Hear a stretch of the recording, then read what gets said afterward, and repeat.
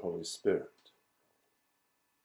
In this modern age of instant response with SMS and the like, click and collect and so forth, most of us have high expectations and a very short time frame in which we are prepared to wait.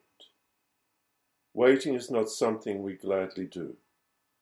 The secular culture and its values of "give it to me right now" has permeated into each of us.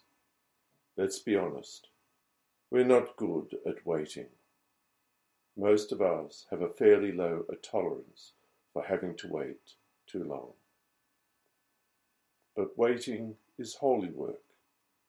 Waiting is a theme that emerges from the scripture readings appointed for today, the Sunday before the Nativity of Christ. The Gospel reading this morning is the entire first chapter of the Gospel of Matthew, and we heard read the genealogy of our Lord, a list of his ancestors. It is how St. Matthew begins his Gospel account. From a Jewish perspective, it is very important that your ancestry genealogy is recorded, and it is through this that your status and position within society is validated. For example, priests had to be able to demonstrate an unbroken record of their pedigree stretching back to Aaron. The reading describes the generations from Abraham, the father of the Hebrews, down to the birth of Christ. There are 14 generations between Abraham and King David, 14 generations between King David and the deportation of Israel to its captivity in Babylon, and another 14 generations between the deportation and the birth of Jesus Christ, the promised one.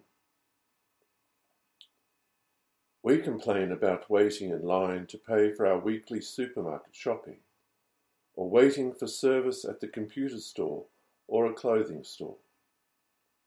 We heard today, however, that the Israelites waited 42 generations for the birth of the one foretold by the prophets.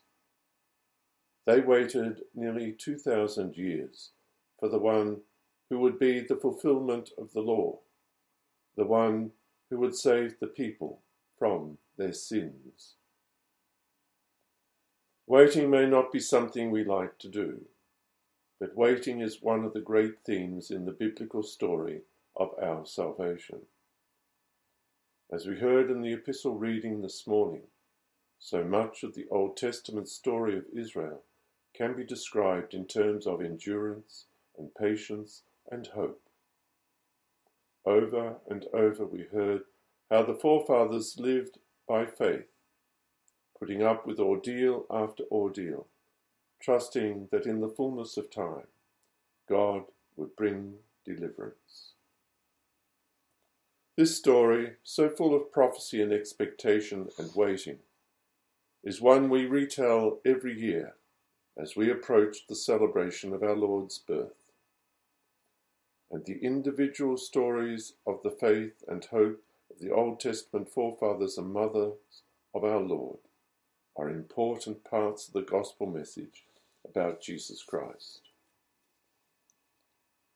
And so those 42 generations between Abraham and Jesus, that long genealogy of Jesus Christ we hear before Christmas, it turns out that these are not 42 generations during which Israel waits for God. All through those 42 generations, it is God who is waiting for Israel. Israel struggles to understand God's love and concern, and God waits. Israel goes through long centuries of rebellion, and still God waits. Israel goes through cycles of renewal when they return to the covenant and embrace a life of hope and faith in the promises of God, and God waits. But finally, after 42 generations, the accumulation of righteousness and holiness builds to such a point that finally Israel is ready to receive its Saviour, God's wait is over. After 41 generations, someone capable of being the mother of God is finally born. After 41 generations, Israel is ready to receive its promised king. What is true of the Old Testament is true of Christmas, and what is true of Christmas is true of every day of the year. It is God who searches for us. It is God who waits for us, even if we mistakenly believe that we are the ones who do all the searching and waiting. God loves us and submits to us. In love, he waits to give himself to us. And when he finds us, or rather, when we allow ourselves to be found by God, then our Lord shows mercy and meets us where we are, and he ministers to us according to the individual need of each, as we pray in the liturgy. As the last days of the Nativity fast comes to an end, let us take the time to reflect on the ways in which God has waited for us.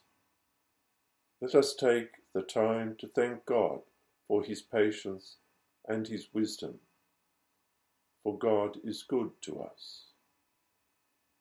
May we gather together on Christmas Day and receive once again the gift of his Son, our Lord and Saviour Jesus Christ. On that day, God willing, we will stand together and say finally, the waiting is over, for God is with us. Amen.